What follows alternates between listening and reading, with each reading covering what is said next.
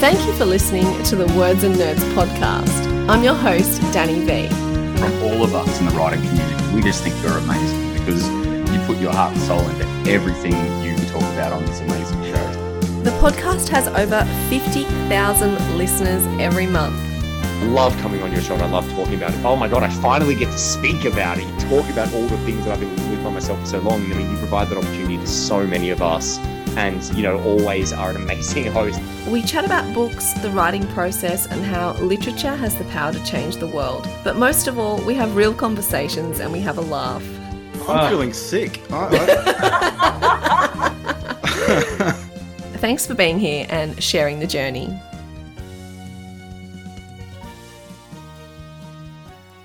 Welcome to another Words and Nerds podcast episode where we bring literary goodness to your ears wherever you are.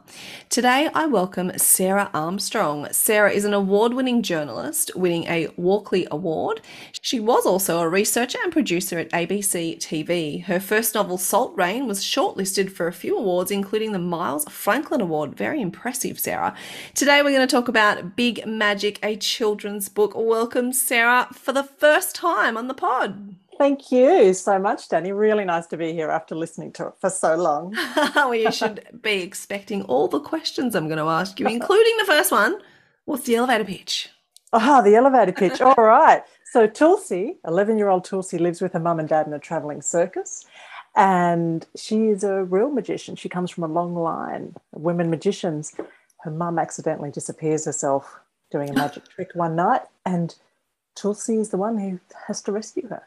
I love that. Accidentally disappears yourself. I mean, that always happens, right? Always happens. A travelling circus, it's always a bit of a joke. You know, it was when I'm growing up. I'm going to run away and join the circus. You know, was that a sort of a thing for you or a dream, or how did you feel about the circus when you were younger? Look, to be honest, I grew up in a country town and I didn't have a much exposure to the circus. I think it was really as an adult when I moved here to Mullumbimby on the north coast of New South Wales that suddenly circus sort of hoved into view, as it were. And I went to some mainstream circus. I went to some modern, kind of more edgy circus. And I met a few circus performers and it just really came alive for me. And I just felt intrigued by it, the traveling lifestyle, that's sort of moving around all the time. The fact it's often like families, like one circus, mainstream circus I saw here in Mullumbimby, there was like 3 or 4 generations all performing together, and they'd been doing it, you know, this boy I saw had been doing it since he was a baby. So I just, you know, it felt really ripe for a really interesting story because it's fun, seems a bit glamorous from the outside, but in fact it's a lot of hard work and it's family. So I just always knew I wanted to write a story set in circus, and then I wanted a story with magic and nature, and it all just fell into place. I love that. And the circus does have that thing about it, doesn't it? The mysterious, the intriguing, and, you know, all of that stuff, because you're always looking in from the outside. You're looking in from the outside, and there's also the backstage, though, which you don't ever see. And there's the caravans, and they create this whole world. You turn up and they've just created this whole world just for you, and then they're gone. You know, you drive by the showground the next week and there's no sign that they've been there. And in the meantime, they've done amazing physical feats and they've done magic and they've made you laugh. So yeah, it's just like such a great setting for a story. I mean, I don't know if anyone's read Enid Blyton's Mr. Galliano's Circus, but I read that to my daughter. I guess she was about 5 or 6, and that just grabbed me like nothing else. I loved it. I love that. And there is a bit of magic in creativity, because you were saying, you know, when you go to the circus, we don't see the backstage, we see the amazing performances and everyone's glittery and shiny and whatever, and then they disappear. And it's similar with writing a book or painting a picture, all of that. You know, people see this beautifully edited book, great cover design, you know, well thought out story, and people think, oh, that must have taken them a week to write, you know. But there's a lot people don't see behind the scenes in writing as well. Absolutely. It's a really good parallel, actually. And it's true. It's like there's, with the circus performers, like they've spent years and years perfecting their craft, and then there's the performance on the night. And with writers, it's, you know, there's a lot of hard slog. There's a lot of just sitting by yourself at a desk trying to figure out how to solve the problem of what happens next. How can I maintain the dramatic tension? How can I keep this moving forward? How does my character change? How do I weave this thing in? How do I tie up this little loose end without it being sort of contrived? Like, there's just so much nutting out. The easiest bit by far is just I'm going to write a story about circus with a bit of magic and a bit of nature. Like that. The idea is always the easy bit, right? That bit is easy. And even the easy bit's the first draft. I mean, my first drafts are pretty messy, and I really let them be messy and chaotic because, I free write all my first drafts. I'm a huge fan of free writing, and which, is just writing quite fast and not worrying about it making sense particularly. And that's the way I find the most interesting ideas bubble up, when I'm free writing and I'm not sort of stopping and choosing my words and thinking ahead. But that bit's fun because I don't have to solve all the problems. It's the next draft where all the work comes in, and I'm trying to nut out the plot so the reader's drawn in and figure out who my character is. Although I have to say, I'm writing a sequel to Big Magic at the moment, and there's a lot to be said for writing a sequel because you already know your characters. You already know the tone of the voice. Yeah, you kind of got a real head start. It's really interesting, the messy process. And I do think that the advantages to that are definitely getting those really good ideas that you might push back on if you're trying to make it perfect when you're starting to write.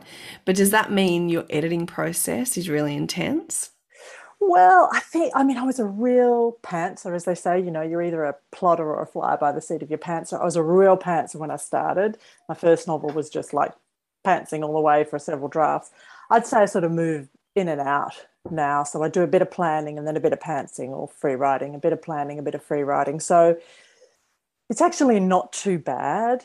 I think I've sort of got enough experience now to slip into that free writing mode really easily. I can just move in and out of it, whereas once I couldn't do it so readily. But look, I do a lot of edits. I mean, I think Big Magic, I probably did about 8 complete rewrites. And, that's pretty normal for me in my novels. So, and when I say rewrite, I'm not meaning tinkering, I'm meaning big picture stuff like adding whole characters or getting rid of whole characters, or, Big Magic, there was sort of it was a bit uneven. There's sort of 2 halves or 2 sections, and the first section needed to be shorter and the second section needed to be quite a bit longer. So I had to sort of invent all this other stuff to happen in the second section and, contract the first section. So sort of big structural stuff too. Not being afraid of doing that. Often people are afraid to edit their own work because, they're scared to take away the words, but often then you end up with the same product with just a couple of different words here and there. So being able to really gut it, really do a proper rewrite, it gives you a better book, right? Totally. I think, that I wouldn't even call that rewriting, the sort of fiddling or tinkering with words. That's just like editing, if you like. I make those distinctions. They're not necessarily sort of what other people use. But yeah, look, I think it's hard. I remember the first time I had to, kill a darling, as it were, like pull out a favourite sort of passage in Salt Rain, my first novel. And the editor at Allen and Unwin had said, I'm not so sure about this. What do you think? In that very diplomatic way.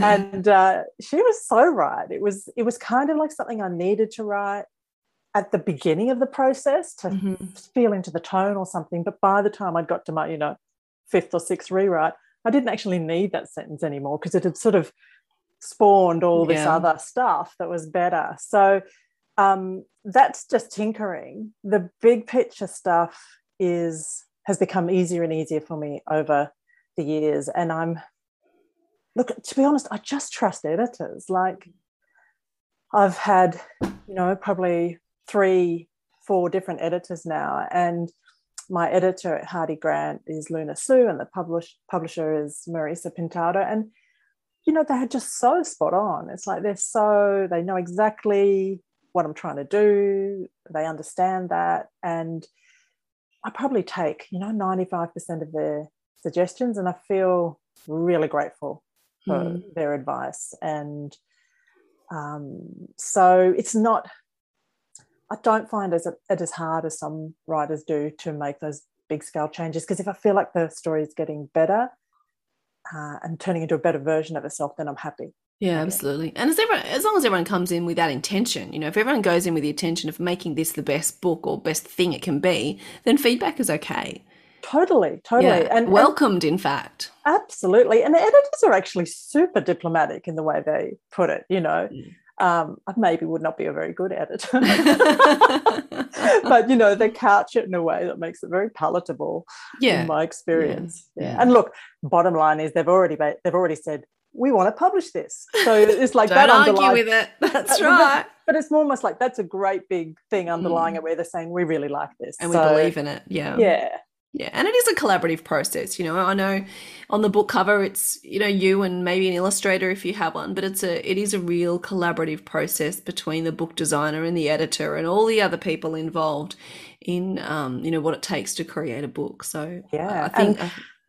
Julia Murray did a beautiful job. The cover's amazing. It's gorgeous. Yeah. And a bit of gold foil. Can't go past a bit of gold foil. The colour's really nice too. Yeah. I really like the colours. It is a bit magical, the colours, I think. And it feels like a real privilege to have an artist interpret, like she read the novel, obviously, and to have her then interpret the story that I just sort of made up in my head and turn it into another artwork. It's like, I love that. Yeah, it's really special, isn't it? Yeah, really. It is. Now, you've written for adults and kids. Where's the joy in writing for kids? Oh, just so much joy for me in writing for kids. It's a transition I've been really, really happy to make. I think when I started reading to my daughter, I just was reminded how much I loved reading as a kid. I was a huge reader. We didn't have a television when I was growing up, and we would make these quite epic trips to the library every week and come back, with just mounds of books. So I was a really, really, really big reader. And it was like when I read to my daughter, I was taken back to that sense I had of the world when I was reading. There was sort of an immersive quality to the reading. There was a sense of all the possibilities that were awaiting me as a child. I don't know. It's almost like I reconnected with that myself as a young reader, and that was really joyful. And to be honest, some of the novels I've written for adults, they sort of have a bit of a there's a bit of a grim or a dark edge at times in them. I mean, not entirely. And when you spend 2 or 3 or 4 years writing a novel and you're sort of in those themes, it gets hard. And I just really, really loved spending all that time, which, Big Magic was probably sort of 18 months, sort of almost 2 years, that sort of spread out with other things going on in between, in a really joyous world of magic and connection with nature. And there are some scary moments in it and some challenges and so on, but I just really enjoy being in that world of Kids Lit. And it's a great community. And it's sort of like in order to write an 11-year-old character, I have to kind of take myself back to myself as I was at that age. And I enjoy that. That was a good age for me. And kids, even being with kids or going back to your childhood, it is a much more joyful space. And I think as adults, we forget to play and we forget to have fun because we're so often caught up in, the serious business of being an adult. That's right. Yeah. Adulting can be really hard going. Overrated. Totally overrated. And so, I can really get to just be kiddish again when I'm writing it, because I'm sort of feeling into Tulsi. Like every character I've ever written is partly me, including the men, including the baddies, whatever, I feel like I lend something of myself to all of them. But, Tulsi more so than many. And there was, just great joy for me in writing that. And as Amelia once said to me, we were reading a book and I was like, oh, I wonder what's going to happen here. And she said, oh, don't worry, Mummy, there's always a happy ending. So that's what she had learned. All the books we'd ever read always had a happy ending, right? Well, wait till she gets to literary fiction. Wait till she gets to YA. But yes. And so I really liked the idea of writing a book that, where there has to be at least a hint of hope at the end. Yeah, of course. My adult novels can tend, sort of the the queen of the more open ambiguous. ending, the ambiguous Yes. open ending. Yes. Yeah. Yeah, I think kids particularly now need a bit of hope that everything's going to be okay. I think we all I do. need a little bit. That's what we all do. A pat on the head, it's going to be okay. This will pass eventually. Now, we're talking about the struggle of writing before the beautiful book comes out, but I see you in your beautiful writers group with Tristan Banks and Zanny Louise in this gorgeous church. Look, writing doesn't look hard for you at all, Sarah. Well, it's a very nice environment with very good people. I will give you that. We are super lucky. I have FOMO every time I see those pictures on Instagram. I'm so sorry. I'm so sorry. We need to lay off posting. No, really. please don't. I love living vicariously through people. So post more. Look, it's really I used to be a journalist at the ABC, as you said, and so I was really used to working in a crowded newsroom with people shouting and blah blah blah.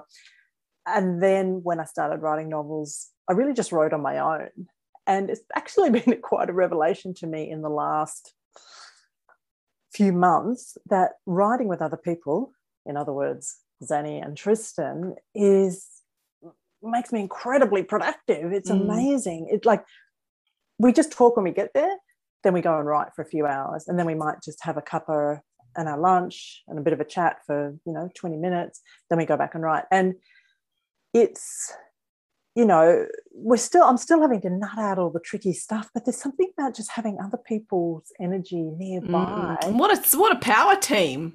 Yeah, it's right. They are really good writing buddies. I'd be there leeching off everyone's amazing energy. It's having, because writing is a solitary thing, having a community is lovely. And as you just mentioned earlier, the Kidlit community is really lovely. Yeah, this is something beautiful, I've also really supportive, enjoyed.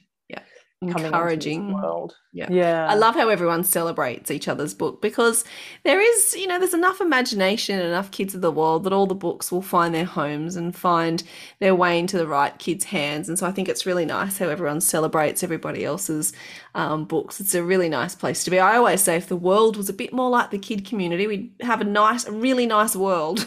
We would be much better off. Much better off. So ruling the world now should be the book community for sure. Let's start that movement. Okay.